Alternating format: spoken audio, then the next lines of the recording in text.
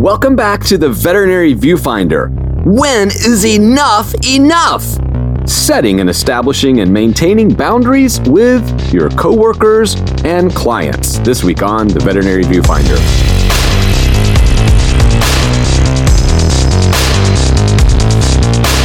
Welcome back to the Veterinary Viewfinder, the podcast that tries to tackle some of the toughest topics in veterinary medicine. And this week, I think we're going to tackle a pretty tough topic, and it's all about boundaries. When is enough enough? When do you say no? How do you say no? And why should you say no sometimes? But before we get into all of that, as always, I am your host, Dr. Ernie Ward. I'm Dr. Cindy Courtney.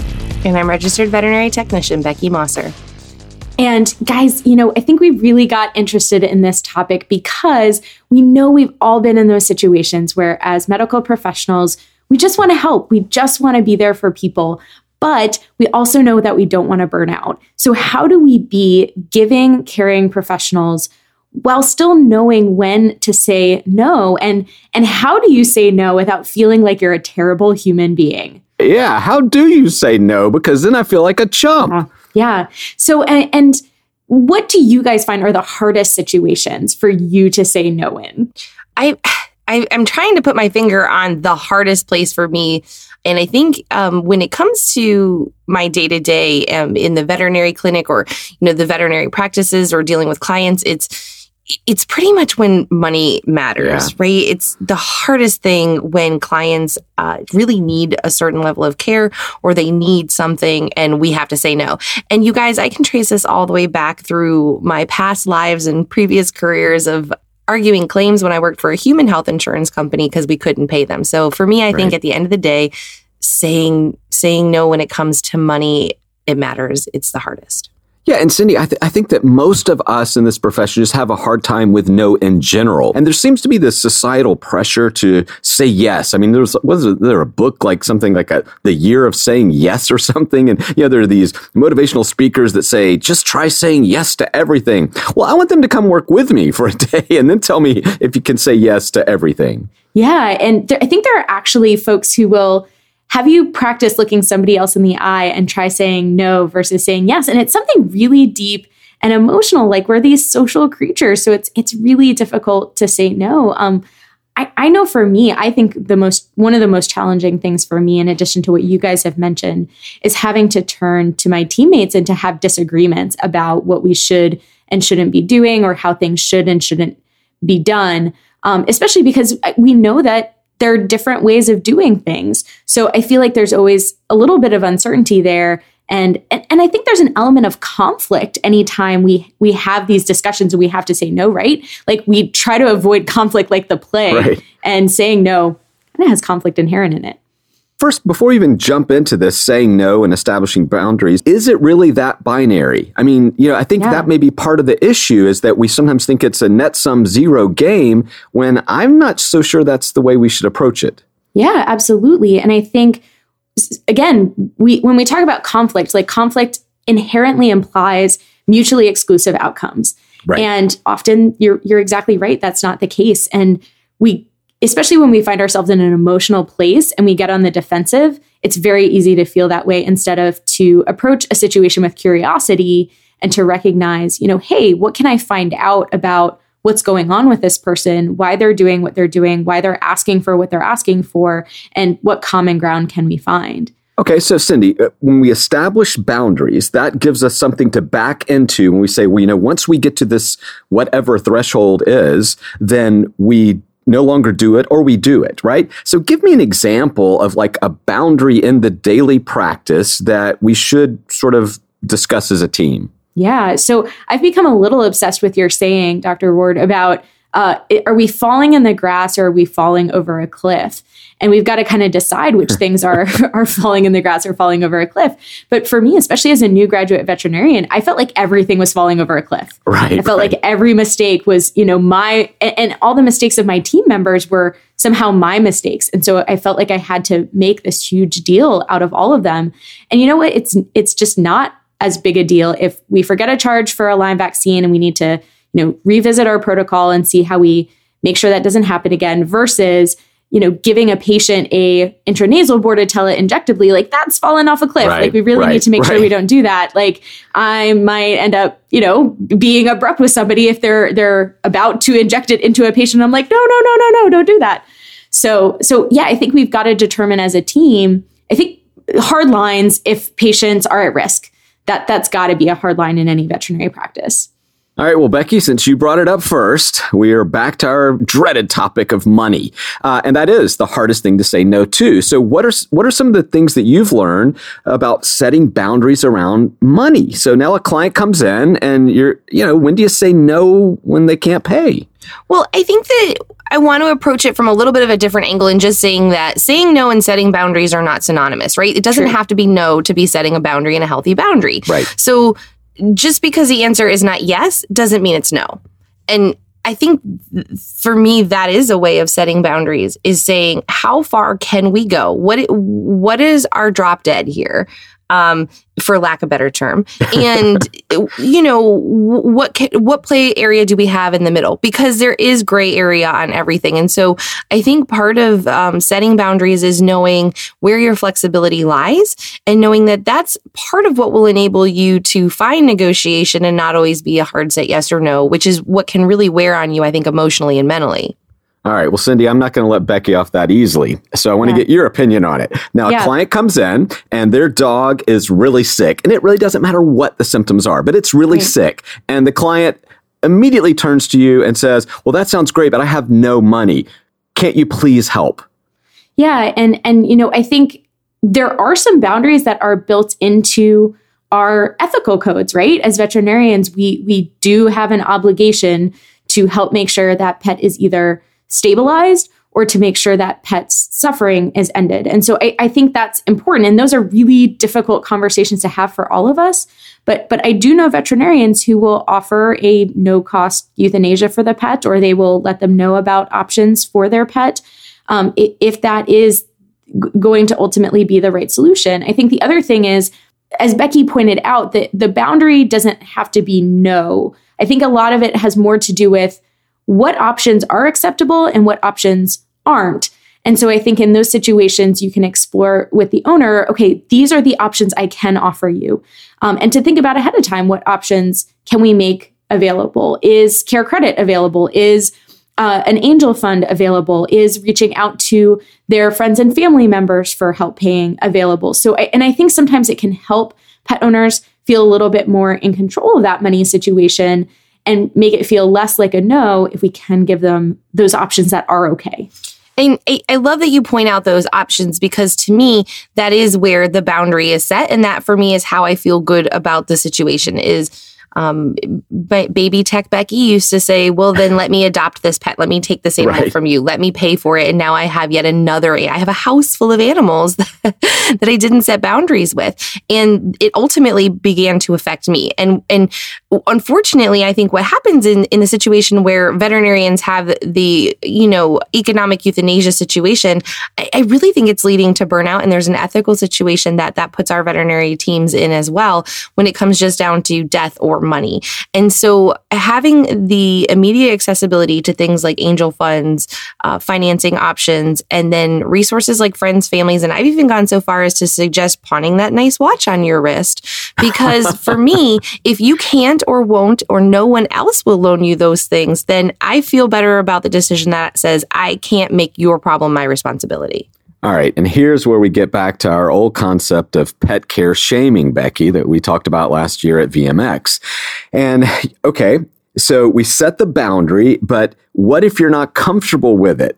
Are we saying, well, you should sell that watch? This is where it gets a little ethically murky to me. And I think sometimes, at least for me, I phrase it in terms of what I can do and what I cannot do. And I try and make options available for folks who may be able to do more than I can, or may be able to provide lower cost care.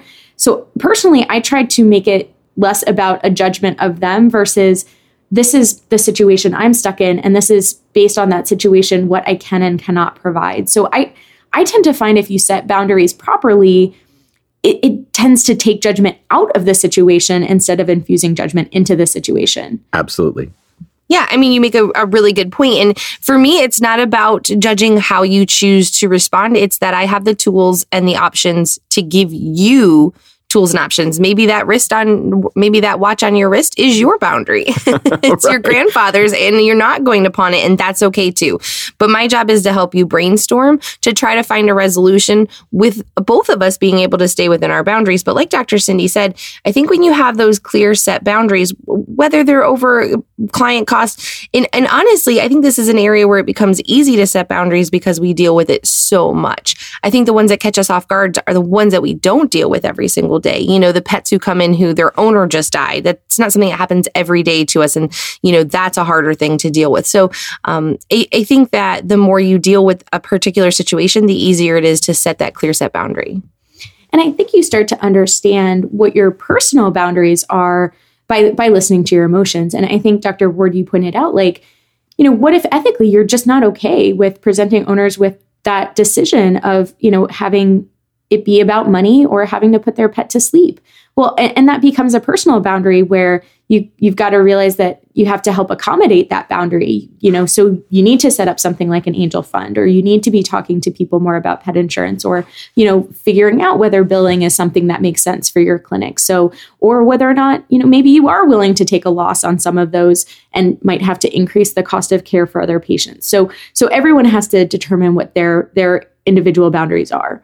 There's not a single person, I would argue, that got into veterinary medicine so that they could tell people, no, I can't help you. Exactly. And they certainly didn't get into it to say, no, I can't help you because you can't pay. But, right. You know, Cindy, it is such a heavy burden on our profession. This is why I think it's so important for us to set these boundaries, because if you haven't listened to that episode in our podcast on control and feeling, you know, like you're helpless in the profession, this ties right back into it. Because, Cindy, if they haven't established boundaries collaboratively with their team, then they're going to always be frustrated and feel like they are on the wrong side of the ethics or the morals, and they're going to say, wow, we did the wrong thing. Am I right? Yeah, absolutely. And it can be hard because, you know, we want to help, and a lot of folks see us as being the ones that are in control. And I try and remind myself and remind clients that I hate to say it, but a lot of times the cost of care that we have to provide is more dictated by, okay, hey, healthcare costs in general are increasing. We have the same companies providing our supplies. And I see people nod their head and understand and agree. And the fact that just in general, the government is not supporting veterinary education the way that it once did. And so it just have to remember that some of these things are outside of our control. And sometimes when clients understand how little they're in our control, that can make things better for some folks. I think the other challenge, I know I was talking a little bit about when we're working with our coworkers and our employees, and, you know, people mess up or people treat each other badly. And I think we try to have faith in each other and assume the best of everybody, and that people have bad days and they mess up.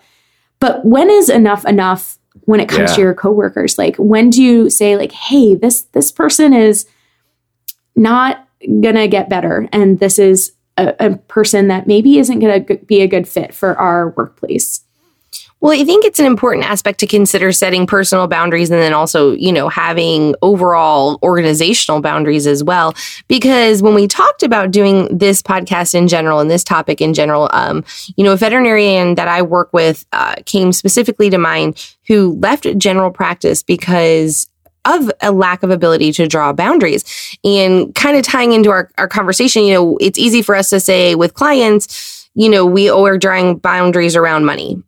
But there are so many other places where we have, you know, people towing the line and an inability to draw boundaries that is affecting us from a personal and emotional standpoint in the veterinary industry. And, you know, when can you look at a client and just say they're a crappy owner, you know, and that they're not doing the things that they should be doing? And again, we shouldn't be client shaming, but when they just don't take recommendations and allow their pets to suffer. And we've talked about that before. And then the same thing kind of comes into play with our team members is, you know, not to answer the question, but just to reiterate it, how can we, without shaming and being judgmental, say you're not meeting your responsibilities, this isn't fair, and it's affecting me? Yeah. For boundaries, I think one important element of them is it's not really a boundary unless it's an if-then. Yeah. So like your example where you're talking about the the kind of cruddy pet owner. So, and again, I think we tend to all be advocates for not judging pet owners, but we also have had episodes on hoarding and on abuse and reporting abuse. And, ultimately it's not necessarily up to us to assess the evidence and convict somebody, but that is our professional judgment to say, hey, I'm seeing potential evidence of abuse. But the boundary there is, if I suspect evidence of abuse, if I suspect evidence of neglect, then I need to report it. So I think that's something important to think about with all our boundaries. Is not just to say like, this is what's okay and this is what's not okay, but what am I going to do about it? What's that next step? Now, I love that. And I want to segue slightly now back into the clinic, because there are boundaries that you have to set with your management. And so if you allow yourself to be the person that always comes in when everybody is sick, then you will always be that person who comes in when everybody's sick. So how do you establish boundaries with your management? And I'm going to get back to that again, that 80-20 type of rule of management. If I'm not trying to make your life better and succeeding 80% of the time in my clinic, then you need to maybe look at a different employer. Now, I can't control the whole schedule. I can't control our entire month.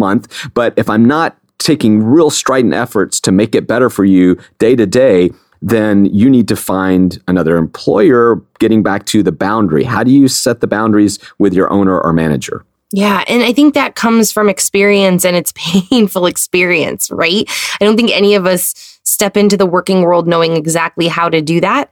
And I think it changes with every employer. But again, I think I love the if then. Dr. Cindy makes such a good point, is what is really truly affects you? What are your, when you pick your battles, are the most important? And are you willing to kind of cash that check once you write it? Well, and speaking of checks and cashing it, Becky, I think it's incumbent on the employee sometimes to step up to the employer and say, hey, I feel like I'm being taken advantage of. Every time when somebody's sick, I'm the one that gets called in, and I have a life too. So don't you think it's also our responsibility as individuals to let other people know? Maybe your boss doesn't know that they've overstepped a boundary. 100%. And I know that we've had conversations, and in the beginning, Dr. Cindy said, saying no inherently feels confrontational, but, it definitely doesn't have to. And I am a strong believer, and we have to help people learn our own boundaries and learn how we choose to be treated and how we, have to self-advocate. And that's exactly right. I think about that all the time when I hear people complaining or saying, I always get called in.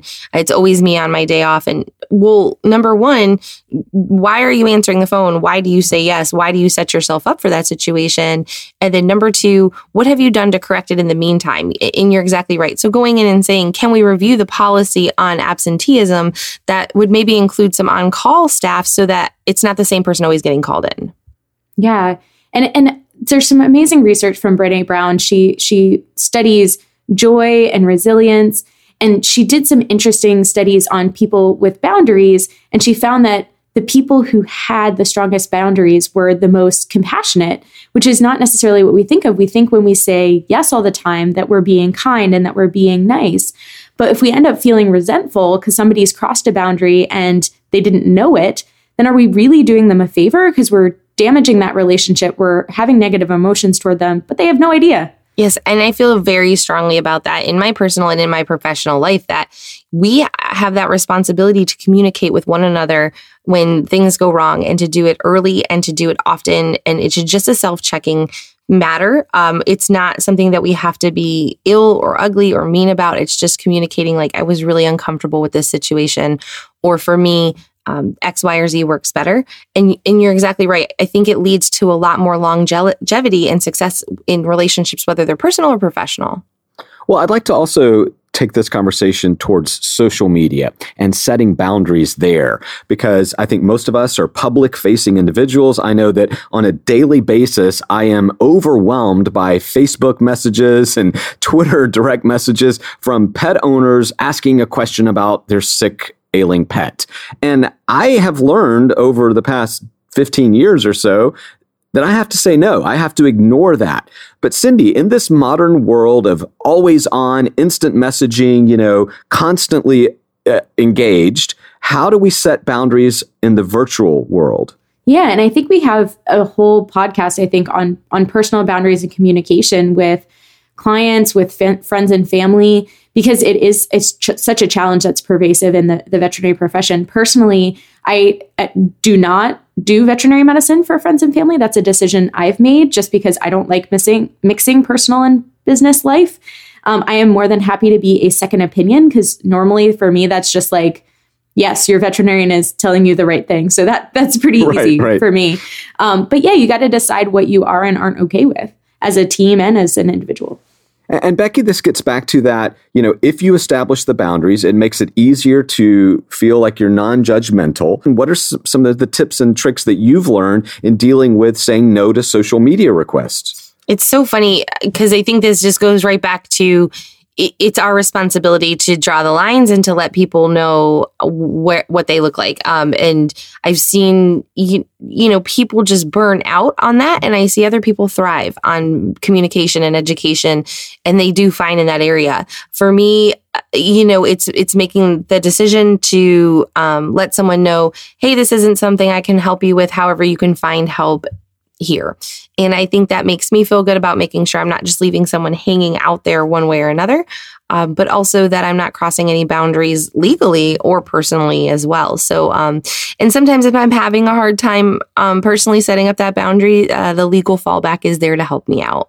This actually makes me think about the power of memes, because I feel like there have been more and more memes out there lately that veterinarians and veterinarian team members have been sharing that just say like, hey, it's not cool if you just call me when you need veterinary advice. And I had to have that conversation with a friend of mine. I just had to say, I really like you and you're a good friend of mine, and I want to hear about your life on a day-to-day basis. But I feel like you only call me when you need veterinary advice, and that makes me really sad. Well, Cindy, let me ask you about that, because how did you feel having that conversation? I am one of those people who is pretty confident. And again, I just felt like it was better to have that conversation and to potentially, have a hard discussion than to continue to feel resentful of a really good friend of mine.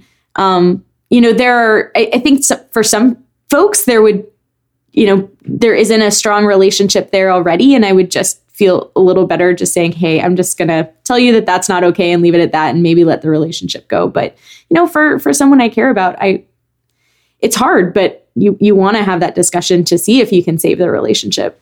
Right. And I would argue that your relationship will be stronger moving forward. And this is where that personal resolve becomes so important, because yes, it is painful. And yes, it sucks. And I've done the same thing. And I've lost relationships because of a conversation similar to what you just described. But having said that, am I a happier person? Am I finding more joy in my work and more satisfaction in my relationships? And I think each one of us has to really take a hard look at that and say, is this making me happier or better? And if not, why am I persisting in it? It's empowering to stand up for yourself. So, and I think that applies to our relationships in the clinic as well. As a team member who has some toxic tendencies myself, when I talk with folks, they tend to think they're doing someone a favor by not talking with them about the negative behavior that they're showing to their coworkers. And I can tell you from firsthand experience, like, you know that there's a negative impression of your team members about you. You don't feel connected to your coworkers. Something is wrong and it is not comfortable. But often you don't know how to address it, or you don't know where to start. But often if somebody is willing to reach out and say like, hey, here are some things that I'm seeing. What's going on? Is there a way that we can help improve this? Even if that person isn't willing to change, then just like that episode where we talked about with hoarding or abuse, sometimes if that person hears it enough times, sometimes it's eventually going to stick. So don't think you're doing someone a favor by not putting that boundary forward or not having that discussion. Again, you're going to make those teammate relationships stronger too. Yeah, and I would argue you're going to inspire them to make a chain reaction of creating boundaries, because I know when I see people create healthy boundaries, I just really admire it, and we imitate what we admire. And so by having that experience with a coworker and saying, "Hey, this is my boundary line. We're kind of approaching it, and this is how it works for me," and it coming out non-confrontational and coming out empowering, they're going to take that tool and use it down the road on their own. And we start a chain reaction of a better culture of good communication and of personal perseverance. And I think that's really important. Well, the last thing I'd like to ask you guys about is what if you're the one who is encroaching on someone else's boundary? So how do you deal with if your coworker or a client comes out and says, hey, that's too much. Enough is enough. So how do you deal with that aspect of boundaries? I think it's really good to hear it because especially as someone who's really good at saying, this is my boundary, sometimes we don't realize it. But if we do realize that we're pushing that boundary, I think the best thing to do is to be upfront and honest about it and say, listen, I know this is really kind of pushing my luck here, but this is why I think it's important, or this is why I'm passionate enough to go here with you about it. I want to approach it really carefully, but I want to be clear and honest about why I think it's valuable enough to go there.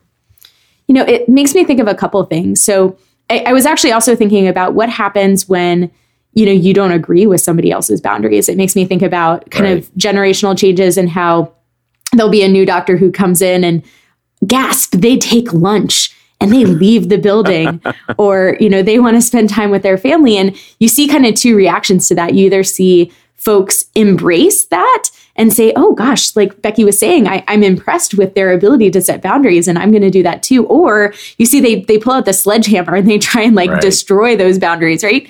So I think it's important for us to give people the benefit of the doubt and to understand that people have different perspectives, try and see if there's something we can learn from the boundaries that they've set.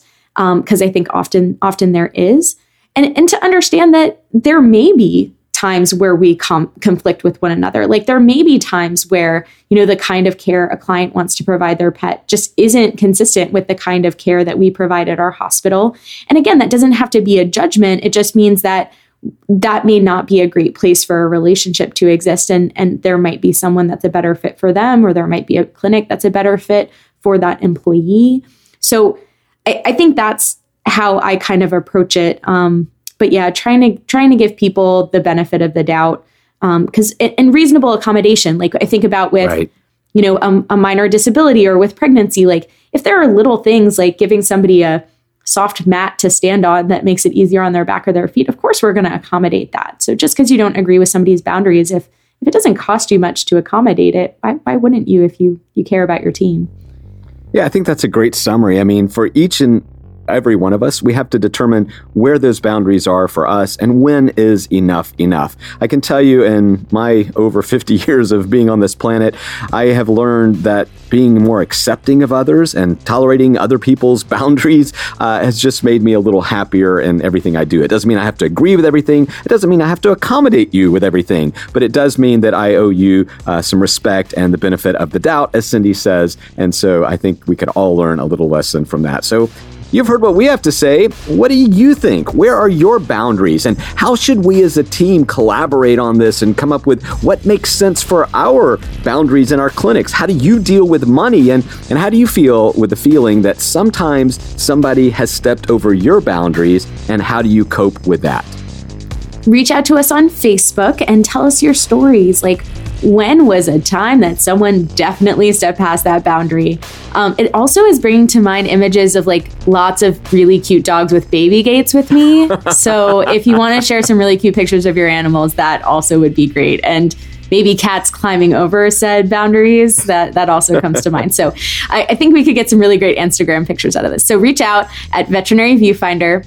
We'd also love to hear from you on iTunes. We get some great reviews. The information you share with us there helps us shape what we're going to cover in future episodes, and it helps other people find the podcast. So Apple iTunes reviews, please, please, please. And don't forget to click to subscribe so you don't miss one great episode of the Veterinary Viewfinder.